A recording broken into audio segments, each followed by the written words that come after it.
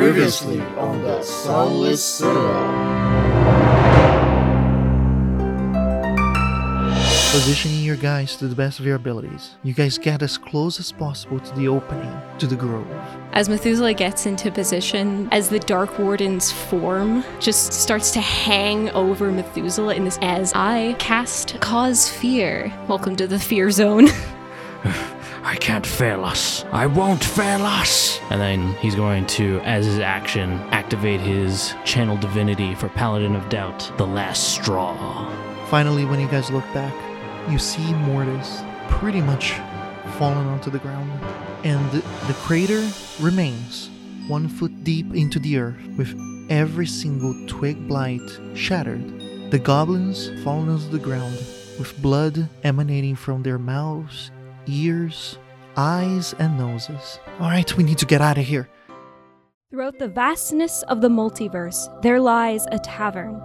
As you approach its doors, you catch bubbles of laughter that rise and burst into cheers as colorful groups of travelers find comfort in their bonds.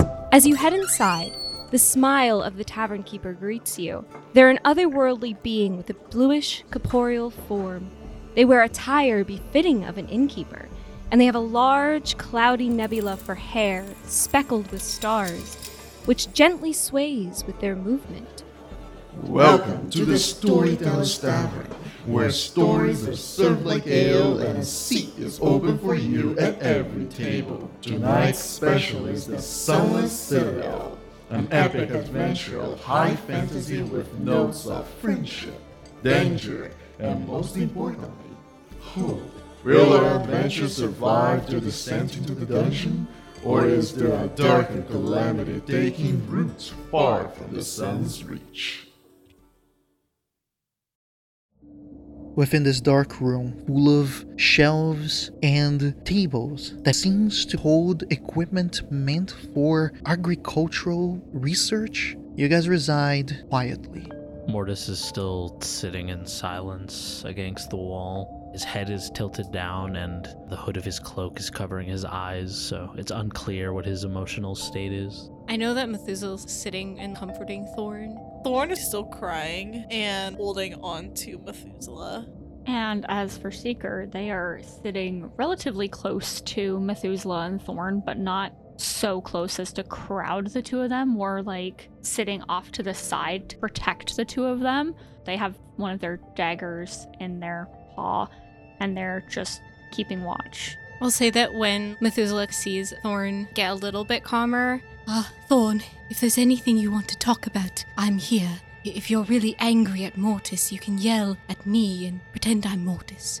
Thorn looks at you with confusion. Why would I yell at you? I'm not mad at you. I'm just saying if you need to let anger out, I'm always here to listen. It's okay. I was just afraid I wouldn't see you again when I went back to darkness. I see. Well, I am here now, and I'm glad that you're back. Thanks. I'm glad too. I just don't know why. And Thorn glances at Mortis's direction, but then lowers his voice. Why would he want to do that? Well, I think that his goddess has very strict rules about life and death. There are many gods who are very strict when it comes to their beliefs. And most of the time, undead are not like me. They're controlled by others, by evil. You know, we've seen the druid control the skeletons down here, sort of like that usually. So I don't think Mortis really expected an undead to be a friend. You seem more full of life than most people we've met down here so far. I guess I just thought that you meant more to him than just that. Well, I'm still here now, so clearly I suppose I do. Thorn silently nods, and he continues hugging Methuselah, but he doesn't seem to say much more. Seeker's gonna move towards Thorn, and they're gonna take Faith's blanket out of their bag, and they're gonna drape it over Thorn, and just pat their little brother on the head. If anything, roll a wisdom saving throw, because I would allow you to re-roll the saving throw to get over the frightened condition. Wisdom save is 12. You are able to calm down, and the frightened condition does not affect Seeker anymore. In that case, Seeker is going to go to Mortis. In his own little corner, You guys can distinctly see that Mortis is fiddling with something in his hand, but from the distance you can't really make out what it is. Hi, Mortis? He remains unmoving for a few seconds, and then he slowly shifts his head up. As his face is revealed, you notice that he has tears welling up in his eyes. Seeker is gonna sit down beside Mortis. I didn't mean to be scared of you at all. I just don't really understand what happened back there. I can say the same. It wasn't you. I'm not. I keep hurting people. I'm not sure how to control this power anymore, or even where it's coming from.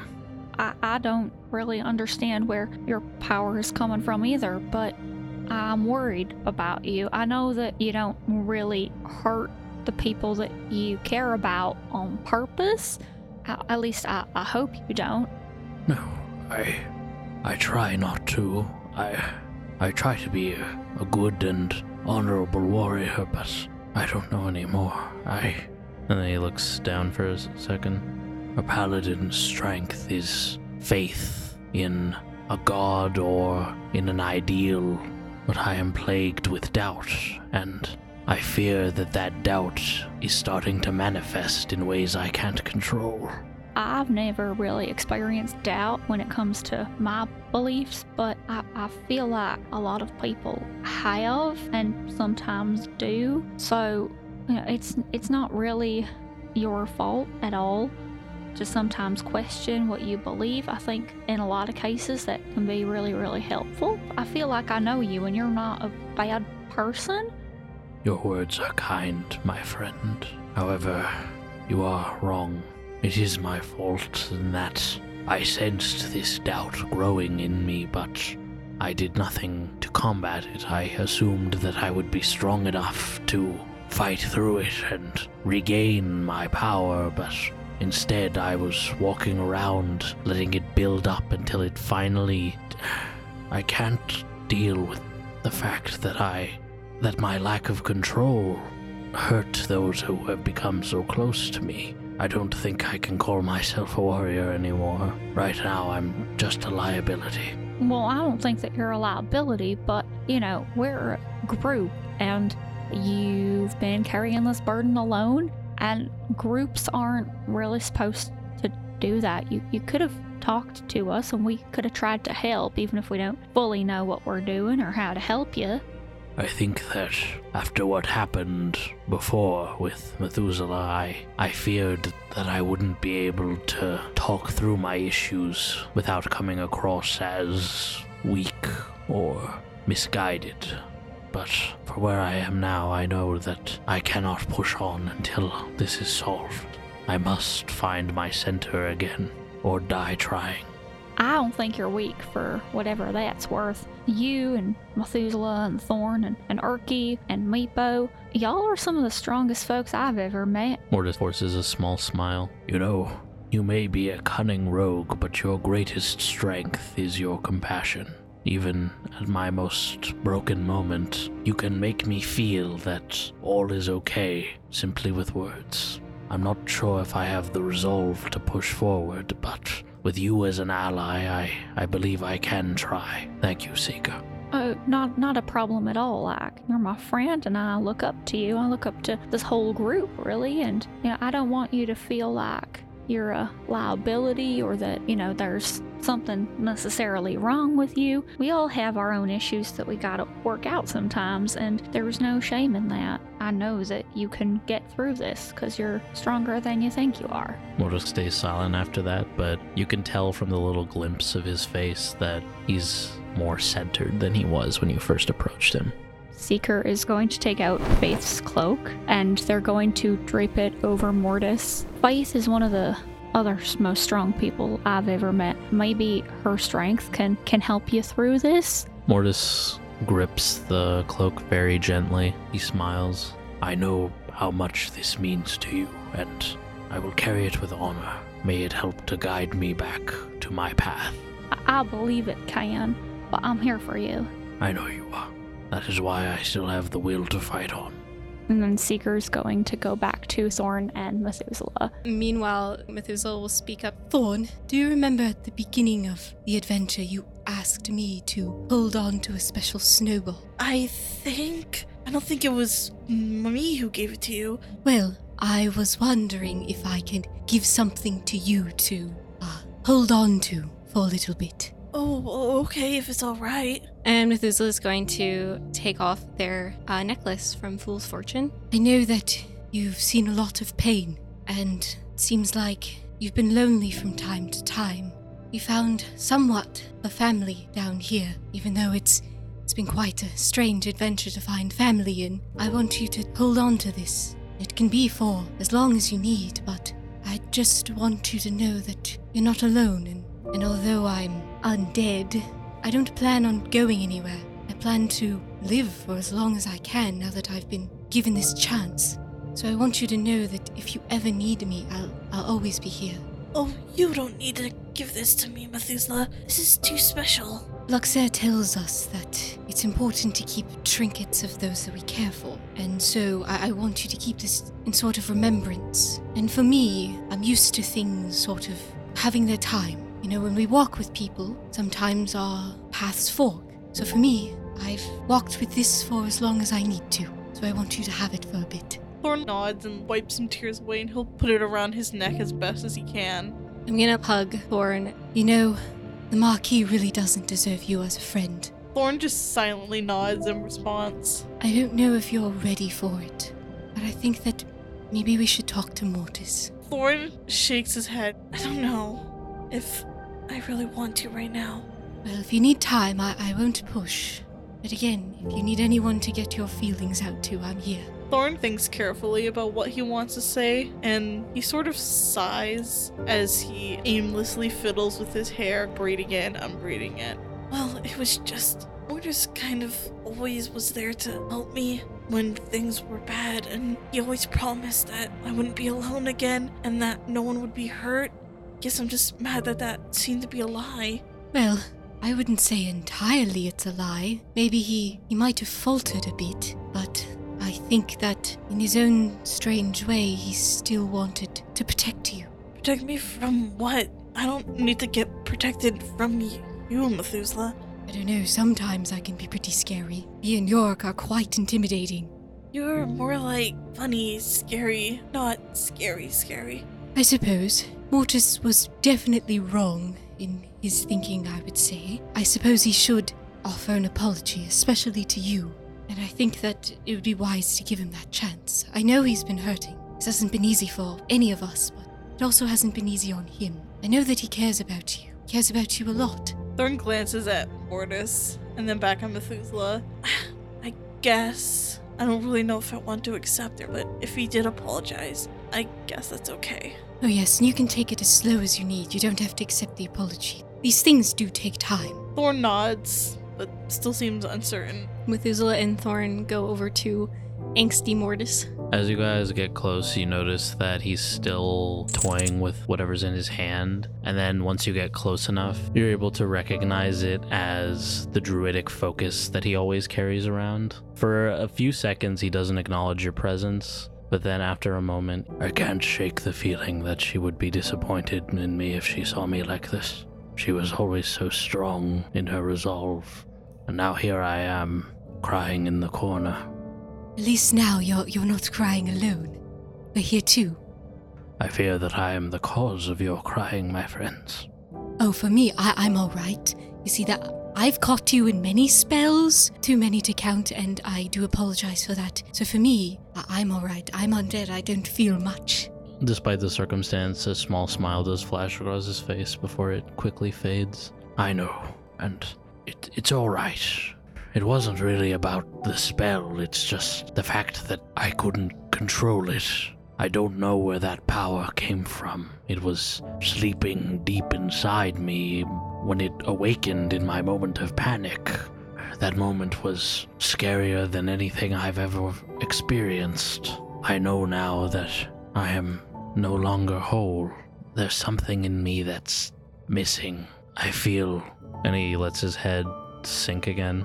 I feel that I have failed you all, and for that, though mere words will not be enough, I can only offer my sincerest apology. Thorn, watching, he scoffs. It seems like he wants to be comforting, but he's struggling on how. Instead, he shuffles his feet. I have enough things already that makes me cry. Mortis meets Thorn's gaze. His expression is fairly neutral, but there's a hint of sadness in it. If you glance at Methuselah, they're doing that mom thing of you need to apologize. Make sure you say sorry. There is a moment of silence before Mortis says anything. I see now just how much I failed you, Thorn.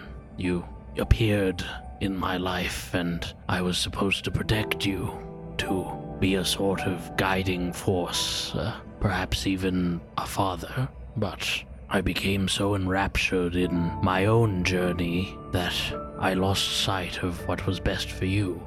And though I still hope that I am able to help free you from the Marquis, even in that case, I know that I should have done more. You deserve a better friend and a better father. Thorn scoffs again. He turns away, he breaks eye contact, and crosses his arms. When my father was alive, he'd always tell me that there's no point crying or being so sad all the time. You could tell yourself that you failed over and over again, but that's not gonna fix what happened. You just need to keep going, and you need to get up. So, I guess that's what I want to say to you.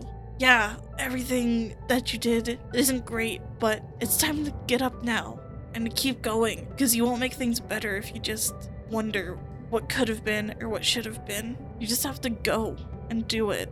Your father sounds like he was a wise man. And then Mortis takes a moment, slowly pulls himself to his feet. Thank you for keeping me honest and helping me to recognize where I may have faltered. I don't think I am whole just yet, but I promise to do everything in my power to regain my faith and to use the strength I once had to protect not just you, but all of you. Seeker is going to approach the group again. Thorn nods. He does take Mortis's hand. It's okay to doubt. It's what makes people better people. If we just blindly follow anything that we're told, then we're just gonna hurt others. So it's okay to feel what you're feeling about your oath, because when you find your way back to it again, you'll be a better person. If I may, I want to say that I think the three of you especially have powers that you don't really understand where they come from. I think that you guys are stronger than your gods or that giant scary cat thing in Thorn's case, and the scary thing that sometimes happens to Methuselah. You guys are stronger than those things that seek to control you because you don't let them change you. Can we all embrace and share the love together? Yeah, Thorn will make sure that everyone hugs in like a big group hug. Yeah, Methuselah hugs very tightly as, they usually do. Methuselah, when they're in the group hug, their mage hands just make sure that they pat everyone on the back. Yeah, just goes around, duck, duck, goose. After like a moment of hesitation, Mortis joins the group hug. Methuselah's gonna look to everyone. I think that Thorn and Seeker are right. Now is not the time for our spirits to break. I think that we're close to the end of this journey that we've been on, and we need to be at our best. To be honest, like Mortis, I don't quite feel like my best. I have the shade, and my magic has seemingly been corrupted by it. I think that there's something that I need to do to make sure that I'm in control of my magic. For this, I need all of you, if that's all right. Well, you can always count on me, right, Methuselah? I'd never let you do it alone. I'm not sure I'm in a great position to help, but I will do what I can, my friend. I think you just being here would be enough. You hear footsteps approaching, and Orky says, "You need help? I can try, I guess." The truth is, in some ways, Mortis, you were right about me. I am a liar, a very good one. So good that I can convince myself. I try to present myself as hopeful and optimistic, but deep down, I really don't believe in my own strength. I think that's what's the cause of the shade. It's not an entity or being or a person like the Marquis is. It's a part of me given life. That voice that comes to you when you're not feeling your greatest, tells you you're not good enough, tells you that your friends don't care about you. I need to face it and know the truth. I think I've been blocking it out for too long. I need to know how I died. And then, DM, I would like to use the spell, Cause Fear, to try to summon the shade. And I'm centering Cause Fear on myself, but I'd like to do something before I do the roll. I like to play a song. When I cast Cause Fear, the shadow beneath me starts to elongate and then rise, and from that shadow, the form of the shade appears. And Methuselah is going to step forward towards it, holding Yorick, and with their friends around them, is just going to say, I know who you are. I know that you're not some scary entity or truly wicked creature. The voice that I had when I was alive. The voice that told me I was never good enough for anything. I wasn't a hero like Chrysantha, and I'd never be worth anything. You are me. You are my voice. Well, me, I've got something I want to show you. And then I'm going to start playing a song on Yorick. It is very different from any other song that you've heard. The instrument itself glows in this bright rainbow light, and even the music starts to get enveloped by this as the usual dark and broody, hurdy-gurdy sounds fade away, and it becomes almost a rock ballad. And it is the song of the Sunless Citadel. The first part of the song is going to be about a small friend who wasn't on our journeys throughout the entire thing, but has been quite a light on our journey so far. So with Lyrta's light, they always helped in a fight. A small friend who brought knowledge and logic to the party, who is here for all our antics and to call us out when we were doing things that might be a bit silly. They're a healer and a friend and someone who's always up for learning and understanding, even when that thing defies logic. And then the song becomes more slow and humming, as if the instrument were a box of bees. The tune rises light and playful, hinted with the southern hospitality of Sentry's soul, a feeling that bard knows well. Then Methuselah starts to sing about a treasure-hunting rogue with the heart of a paladin, a cat who is never alone, with their faith to guide them, raised with high expectations and a clear sense of community under the watchful eye of the cat lady. Mischief was their middle name in the temple, as they both got into trouble and trickery with their bard friend, Hummer of Hymns, blowing up a local tomato plant and stealing a holy chalice that to this day the Tabaxi do not know is missing. They were always recognizable by their matching key, till Faith went on a most holy expedition to retrieve a mythic apple. She sadly did not return, captured by goblins most foul. Our brave hero valiantly volunteered to save their sister. And when strangers arrived in Tom's Rest, the rogue showed kindness without cost, even to those who know what it's like to have to hide who they are.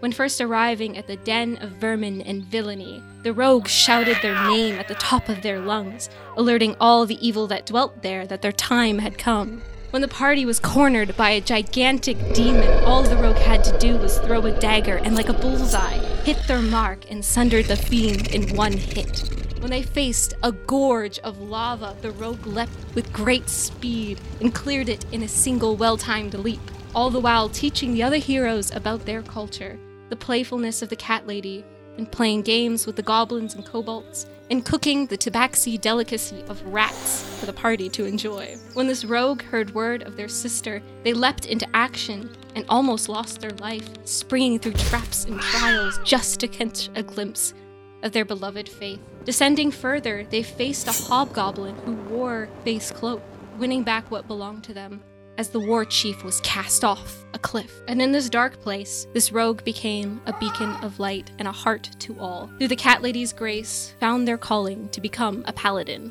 Then the song becomes more erratic, yet still retaining that light-hearted, cheerful tune between the lines, although there is a deep sense of remorse. Then Methuselah sings again, this time about a trickster with two faces and his smiling cat. When they only had one face, they lived in a gray world without color, as the trickster's life was filled with loss. a mother taken by the chase of wolves, a father pierced by the sting of arrows, and a tribe who did not accept change. Alone and weeping, he fell into a world of color and happened on a cat who offered friendship to take away the pain. The cat gave the trickster a new face, one that always wore a smile. The trickster's new friends taught them to use the color of magic, all the while stealing black threads of memory from their mind, leaving only the happiest of times. Upon leaving the place of many colors, the trickster found an unlikely friend and a home in the shell of a seasoned samurai, a paladin and a father figure who loved him regardless of his antics. They followed the samurai down into the depths in search of a mythic apple. Yet the cat had other plans for this trickster. On this adventure, the trickster met many friends. His sense of fun and silliness brought people together and shared many tricks and games. Snowballs as gifts, chairs as washrooms, secrets as games. Although kobolds and goblins do not often get along, he found family with a small kobold who had lost his dragon. They shared a special bond, showing that friendship shows no bound. And when a secret from an undead was revealed, they were the first to treat it with curiosity. Only the foolish are wise enough to underestimate this goblin. Only the weak do not see this trickster as crafty and creative, for his bravery in the face of intolerance is unmatched.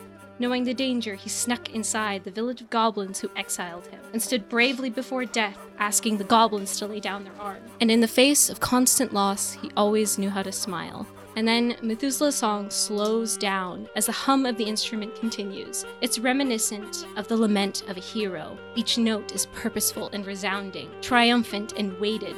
The bard now sings of a seasoned samurai, many titles: warrior of death, balance keeper, vermin's bane, protector of the weak, and most importantly, friend. Once a hero of black and white, a sword of the ashen cloaks, and warrior of the Tenshin dynasty, who wore the sigil of the moth on his shell. Under the teachings of Shi, the balance of life and death were clear, until love taught him otherwise. The warrior happened upon a mythic guardian of light, a druid who is said to have felled giants. Her love taught him the true balance, and that oftentimes it is not for one man to decide who lives and dies, but the natural course. For some stories end abruptly, like the story of the druid who died too soon, and some stories continue unexpectedly, like the tale of the reborn who questioned the paladin's oath. The samurai traveled far and wide, carrying the emblem of the druid with him to remind him of his love. He brought vermin down low with his blade of light, and even felled a green dragon in a one-on-one fight. Unexpectedly, this hero happened upon an unlikely friend, a goblin of many tricks and colors, and although troublesome at times, he became a child to the old warrior. And together they trekked into a place of darkness to make sure the apple of virtue did not fall into wicked hands. In the Citadel, he always left his enemies shell-shocked. His blade struck true with ashen winds of his goddess, which bathed his blade in holy light. When his friends were injured or sick, Samurai used knowledge granted to him by the druid to make sure Shi's protective wings were around them all. With commanding words, he spoke to Fae and Fiend. With friendship, he became worthy of the great sword of Valakares. With bravery, he set off traps purposefully to make sure the weak were always kept safe. Upon hearing about the evil druid's plans, his path to protect nature's balance was clear, as the loom of fate often repeats itself. For it was not all that long ago that the Ashen Cloaks once braved this place in search of evil that dwelt here. Unbeknownst to this great hero, the most difficult challenge he had to face was when a friend revealed they were undead. Rightfully angered by the lies they had cast, he raised his holy blade to cut down this foul creature of shadows. Yet this warrior could not kill a friend, for whom is to tell when a story is at its end. Although this path forward is not so clear, this paladin is still an inspiration to those who wish to take up a divine oath. This paladin is still a protector to the small and the crafty who play games with a smiling cat. This paladin is still a friend to the undead who he failed to slay. And this paladin is still loved by the one who taught him the balance of nature. And then, because of this song, as a rule of cool, because this is not part of the raw, I would like to inspire myself. After such a beautiful song, the magical glow of rainbow hues from the strings of your instrument gives you that inspiration, as now you let the spell take shape. From the multicolored hues, it shifts to a predominant green color that glows quite brightly in this immediate area. And as it does so, the very bottom of your feet stretches. It's not the feet in itself, but the shadow instead stretches all the way to the wall, taking shape as if it was you against the light. slowly appears from the silhouette of yourself, the shade. Pale skin, silvery hair, bruised and bloodied, glows aloft, few inches above the ground, looks at you and smiles. See the magpie return. Yes, I suppose so. You know who I am. Now what do you expect to do?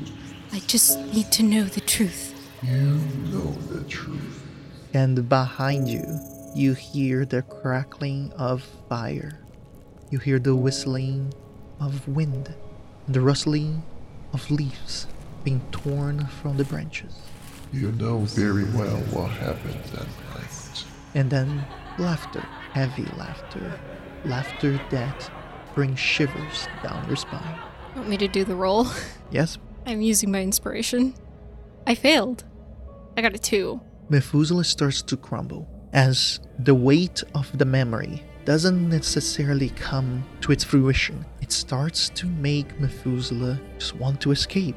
You don't need to be here anymore. You don't need to suffer this. You can see that they're starting to panic and they probably will run if people don't do anything. Seeker is going to put their paw on Methuselah's shoulder. Stay strong, Methuselah. You can do this. I know you can. Mortis walks over to the other side and places his hand gently on Methuselah's back. You can do this, my friend. You have the strength of not just this lifetime, but the one that came before. Whatever you see, you can defeat it. Thorn will place a hand on Methuselah's waist because Thorn's very short. He'll hold on to the necklace that Methuselah gave him. I know you can find these memories. It's not impossible. You don't need to be afraid. Urki then approaches you. Lirta will guide you too. You can do this. With the help of your friends, you may be able to defeat this. Now, roll it again, as now you have the help of your friends. I got a dirty 20 and my DC is 16. So I pass. So how do you react? I think Methuselah gathers themselves, feeling the presence of their friends there, and gains semblance of strength to stand up again to the shade as the fear passes over them. So you remember the travelers in the night. It's coming back. I need more.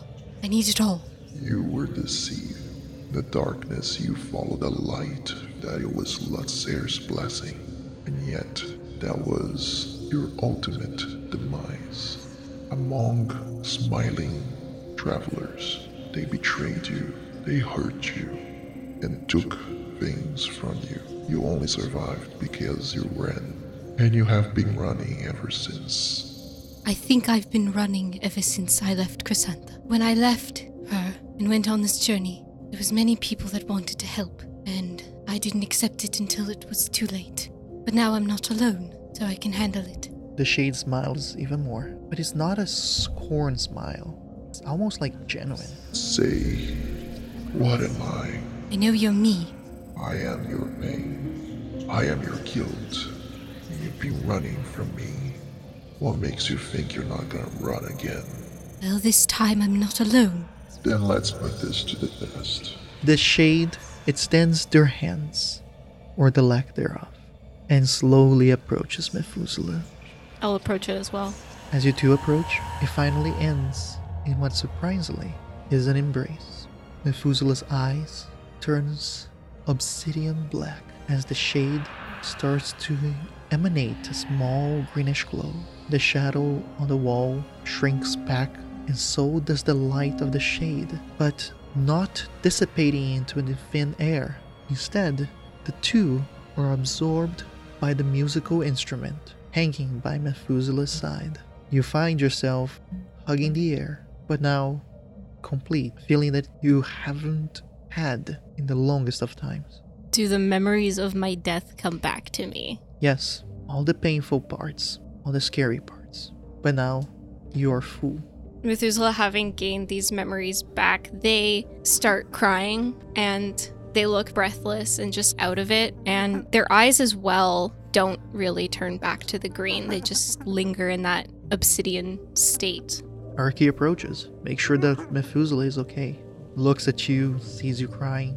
Methuselah, can I help? No, I think I'll be alright. I know the truth now. You wanna talk about it? We can give you a moment if you need it. Methuselah pick themselves up a bit and look to their friends. I think it will help to get it out in the air, if that's all right with everyone. Of course, my friend. We are here to listen. I'm always here to listen to you, Methuselah. I would never want you to go through any of this type of stuff alone, and you went through it alone, and that's painful enough, so let us share that burden. You say you're always there to listen to me, so of course I'm always gonna be here to listen to you. All right. There was a storm that ill-fated night. Yes, I remember it so vividly. Instinct told me to find shelter, but my will kept me moving. My stomach was burning and my body begged for a rest. By Luxair's lantern, I could hardly keep my eyes open. I was so tired. Delirious, I thought I saw towers in the distance. Towers meant a village. Towers meant an answer. So I hiked off the beaten path and went through a thicket to a smaller trail. My heart tarried on the moment I returned to my love with the cure in hand. That's when I stumbled upon a particular band of humans, and there were also some elves and dwarves and halflings as well, I believe. I've encountered plenty of other travelers on the road before, and despite my usual hospitality, I wanted to avoid them. But as I passed, a woman called out to me. She had such stark green eyes and soft scales that glimmered on her arms and neck and cheeks. Features were elongated and alluring. I remember she went by Eris. Eris offered me a place to rest till the storm passed with her merry band of travelers. I was at first quite reluctant, and I brushed her off. She insisted that I wouldn't last much longer on my own. I looked so tired and withdrawn. I was going to decline. Then Eris showed me a staff that she had. It was a symbol of Luxair, with a lantern at the top. A symbol of safety for people like me. She said that she's a worshipper of Luxair. She couldn't see me to go on alone. Wouldn't be right by Luxair's teachings. So I trusted her and decided I could afford a moment's rest. Eris's band shared their food, fire, and friendly conversation. They dined on this odd, stringy stew that tastes like pork. Although I didn't care much for the taste, food was food. And Eris, she spoke to me the entire evening. She kept asking about where I was from and why I was traveling, trying to pick me clean of information. Of course, Eris got me talking about Chrysantha, and I couldn't help myself. I missed her so much. Eris was sympathetic and even offered to guide me to the next town in the morning. In return, I promised I'd play her a song after I had rested, Chrysantha's song. Then I felt dreary, in my head like a bloom of fog. It's like it eclipsed my mind. I must have passed out. Then I was stirred awake by a hot pain.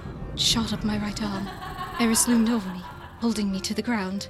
She clutched a bloody cleaver in one claw and severed right hand in the other. I tried to move, tried to escape, but I was too weak. She laughed and hissed with a show of her fangs. Then she took my other hand. The pain was terrible. All I could think of was going back to Chrysantha. How much time I was wasting, and how foolish I had been to rest.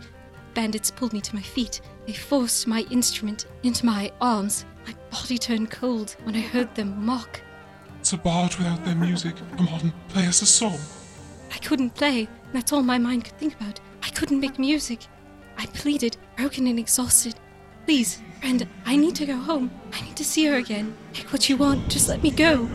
There, Eris put her bloody blade to my chin and forced me to look at her slit eyes. She said, "Oh, little mouse, see your love someday, but when you find her, you'll never be able to play your song again. You've given it to me as you promised." She took the flowers from my hair, and the bandits, they destroyed Yorick, beat him to pieces, and they beat me almost to death and left me on the road to suffer and die. And I suppose that's how I found the Shadowfell, and where I was for 300 years. Methuselah looks at Yorick. If Yorick is gone, who is this?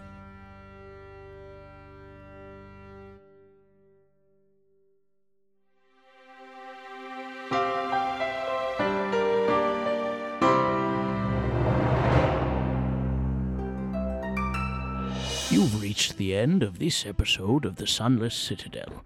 Thank you so much for listening. Subscribe to us on whatever app you use to listen to podcasts, and be sure to catch the next installment of the Sunless Citadel every Thursday at 12 p.m. EST. If you like the show, please consider leaving a review. It's a small way to show your support that goes a long way. To connect with us, follow our social media accounts, and if you'd like to support us, you can head over to our Patreon to join the conversation, view sneak peeks of our next project, and discover our fantastic bonus content. Our intro score was created by Patrick Corton from Off the Beaten Path Musical. The Sunless Citadel can be found in Tales from the Yawning Portal by Wizards of the Coast. The world of Nosomundus was created by Pedro Stockler. Thanks again for listening from all of us at the Storyteller's Tavern.